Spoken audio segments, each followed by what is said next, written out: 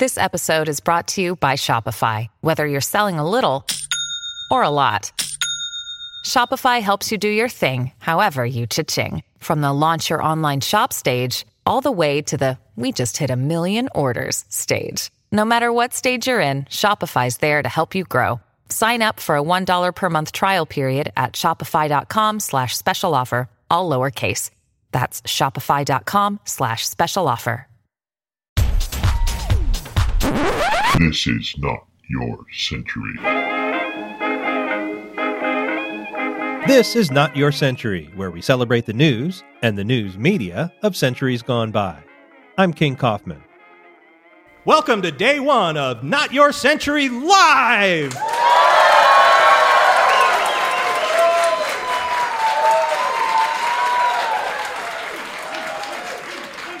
First of all, I want to tell you what we're going to do tonight. We're going to play a little San Francisco historical trivia, and you will win some prizes if you volunteer to answer a question. I'll display the questions on the back wall there. The stuff is going to be displayed on the back wall, so you have to twist around like some of you are doing now. Think of it as like doing yoga.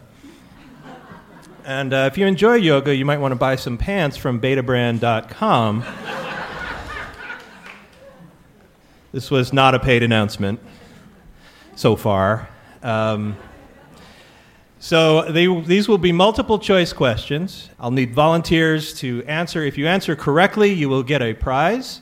If you answer incorrectly, you will get a prize. And just so that there's no pressure on you, the prizes for answering correctly are not going to be any better than the prizes for answering incorrectly. So let her rip. Take your best guess. So I need a volunteer. So first volunteer for the first question.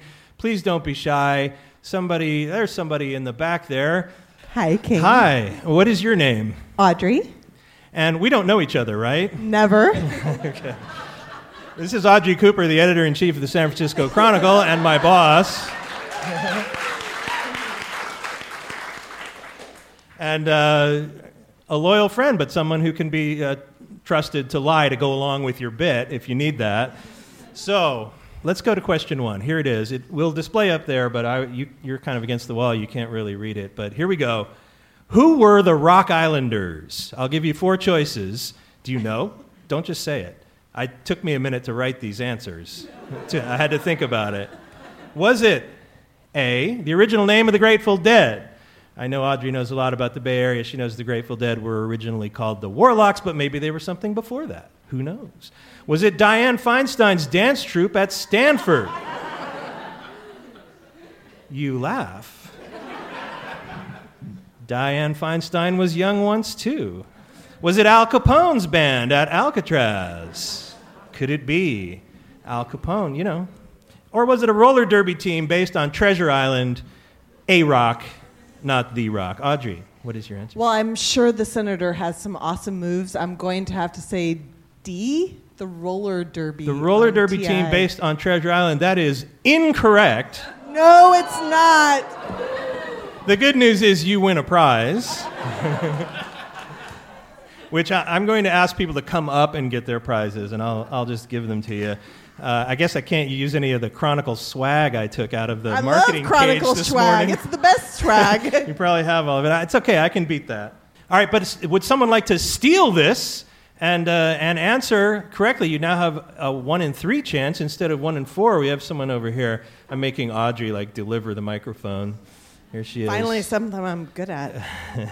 Audrey is the host of the podcast Fifth and Mission, which is the Chronicle's flagship news podcast. You can get it wherever you get Not Your Century, and I recommend doing that. I work on that too. So I do a lot of things.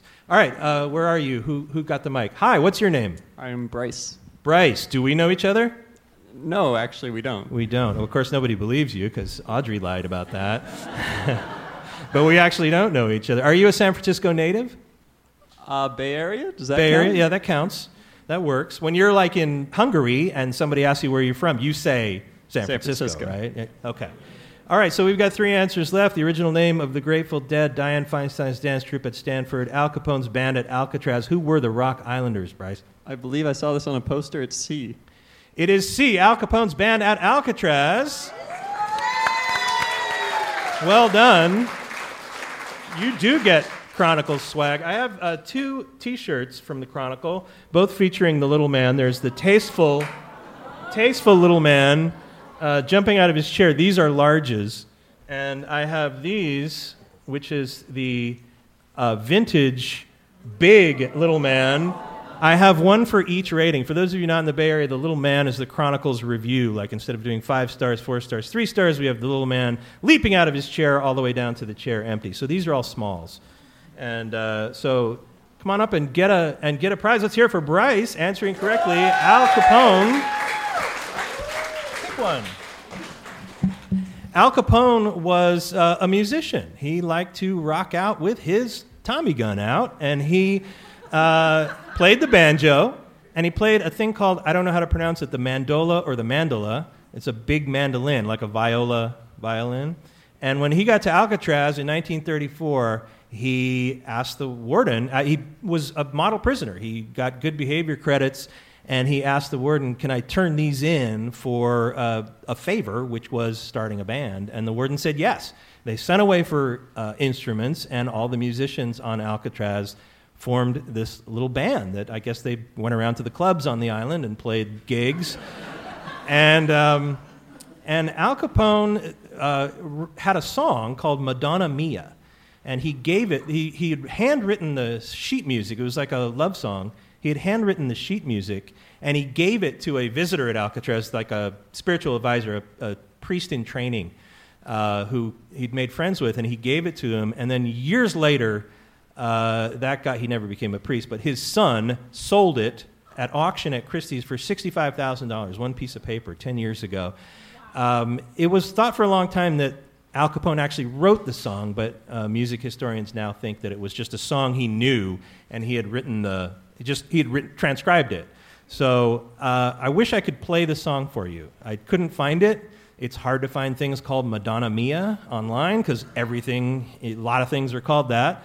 I do have some breaking news that Madonna and MIA made a record together once, which I found that. I also can't play that. But what I can do is I can give you 10 seconds of Al Capone as played by Rod Steiger in the 1959 movie Al Capone. Anybody gives you any trouble, anybody gives you a back door, you tell them, come see Al. They got to see Al Capone. Al Capone did not have an Italian accent. That was a common misconception. He was from Brooklyn, and he had a Brooklyn accent. But when he became a grown-up, he wanted to sound like a sophisticated businessman, so he made an effort to lose that accent. So if you met Al Capone when he was an adult, I don't know what was happening in your life, probably nothing good, probably whatever business you ran, he was your new partner, and he did not have a Brooklyn or Italian accent. I can, since everybody laughed, can't show you Dianne Feinstein's dance troupe at Stanford, but I can show you Dianne Feinstein in a bathing suit at Pier 39. I believe she was on the board of supervisors, the president then. This is the ribbon cutting of Pier 39. For those of you listening at home, she's wearing a 1920s Sutro Baths swimsuit. The guy building Pier 39 said he would open it on a certain date, and she said, you get it open by that date, I'll show up at the ribbon cutting in a bikini. And he did. And so she shows up wearing a trench coat and drops it, and she's in this outfit, and she says, only about half of the stores and restaurants are open, so I took off half my clothes. And it's hard to see here, but she's wearing like a bodysuit under, like a tan, at least a shirt under it, and I think leggings also. But I can do better than that. And for those of you at home listening, or wherever you are listening, you can Google Dianne Feinstein Rodeo Queen, because here she is in 1950 when she was the queen of the Grand National Rodeo. That's the Cow Palace in the background. She's wearing a Western outfit, standing next to a horse, wearing chaps. Big old chaps. It's 1950, not 1980, so she is wearing pants under those chaps. And she's 16 years old here. She's a junior at Sacred Heart Convent in the city, and she was the rodeo queen at the Grand National. So, laugh at people because they seem like they were never young, but some of us were young once, and Dianne Feinstein is no exception. All right, I need another volunteer for question 2. If anybody wants to jump up here. Question 2 is really good. In the back there, All right. I'm glad you didn't throw the mic because I'm not a very good catcher. If we threw it, it might have gone right through the window. But what is your name? Tracy. Tracy. Are you a Bay Area native? Berkeley. Berkeley. Let's hear it for Berkeley, California. That's where I live as well. And Tracy, question number 2, which I hope is next. Yes, it is next. It is, which of these San Francisco mayors had a key political moment in a bathroom? Keep it to yourself, ma'am. You can steal this. You're up next if she doesn't get it right. Is it A, Flushing Frank McCoppin? It's almost a giveaway, that name. Was it Frank Jordan? Was it C, Adolf Sutro of Sutro Baths fame? Or was it the appropriately named John W. Geary? Whoops, I gave it away. For those of you listening at home, I just really screwed up. Tracy. Well, unfortunately, I wasn't good. turned around enough to see the photo. You've got to do more flashed up yoga. there. So, having no idea, I'll go for Frank Jordan. Frank Jordan is correct. He is being displayed in all his glory here on the back wall of the Beta Brand Podcast Theater. For those of you at home, there are 3 naked men on the wall. And the one on the right is Frank Jordan, the mayor of San Francisco. It is 10 days before Election Day in 1995, and he is running for re-election. The 2 men with him are holding microphones. This picture is, what would you say, PG? This is safe for work. It's cropped, appropriately. But they are clearly naked. 2 of them are holding microphones. The guy on the left, I think, looks like a young Bill Maher. It is, in fact, not. It's Mark Thompson and Brian Phelps. They were Morning Zoo DJs in L.A., and they did a show that was simulcast here on KRQR. How many people remember The Rocker? And they would come up here to San Francisco to do their show once in a while to sort of be nice to the San Francisco listeners and advertisers. And so they came up here and they were this was a live on-air stunt. They showed up at Frank Jordan's house at 7:30 in the morning. He knew they were coming, but when they got there, they said, we did a survey of our readers. And we said, if we can get Frank Jordan to take a shower with us, would you promise to vote for him? And 25,000 people emailed in and said yes. And so he told them that, and he said, sure, let's do it. And they stripped down, got in the shower. The whole time the DJs are going, are you sure about this? You sure you're okay? And he's like, yeah, this would be great. And they get in the shower. A guy named Billy Douglas takes the photo that we are now looking at, and it appears on the front page of the San Francisco Examiner, the San Francisco Chronicle, and every other newspaper in Northern California every day for the next 10 days. And every Mateer and Ross column was about what the heck was Jordan thinking? How did this happen? What does his campaign manager think? And about 10 years later, a poli-sci professor from USF told the Chronicle that he thought this picture cost Frank Jordan about 5,000 votes. And on Election Day, his opponent, Willie Brown, beat Frank Jordan by 2,000 votes. So this is where I should stop talking, because the story gets not nearly as good after this. It was a 3-way election. There was a third candidate, Roberta Achtenberg. She got about 25% of the vote. So this was going to a runoff either way. They didn't get anywhere close to 50%.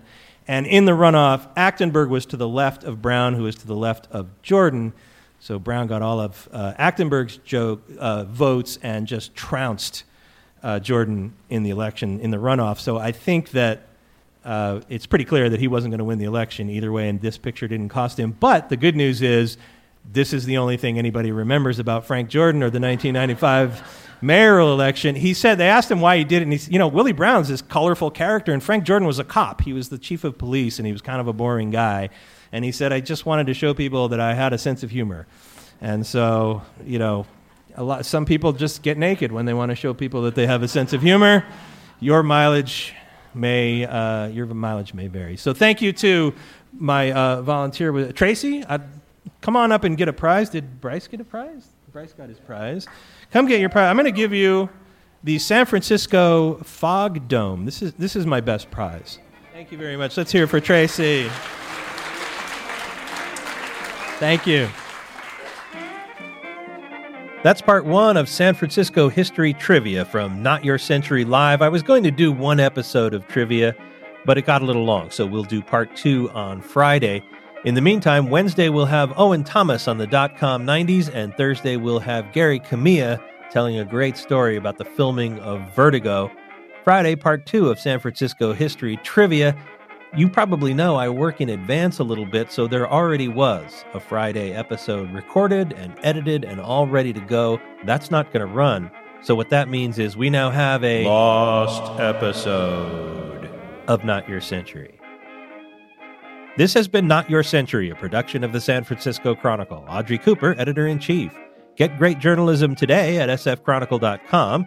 I'm King Kaufman. Talk to me on Twitter at King_Kaufman. We now return you to your century.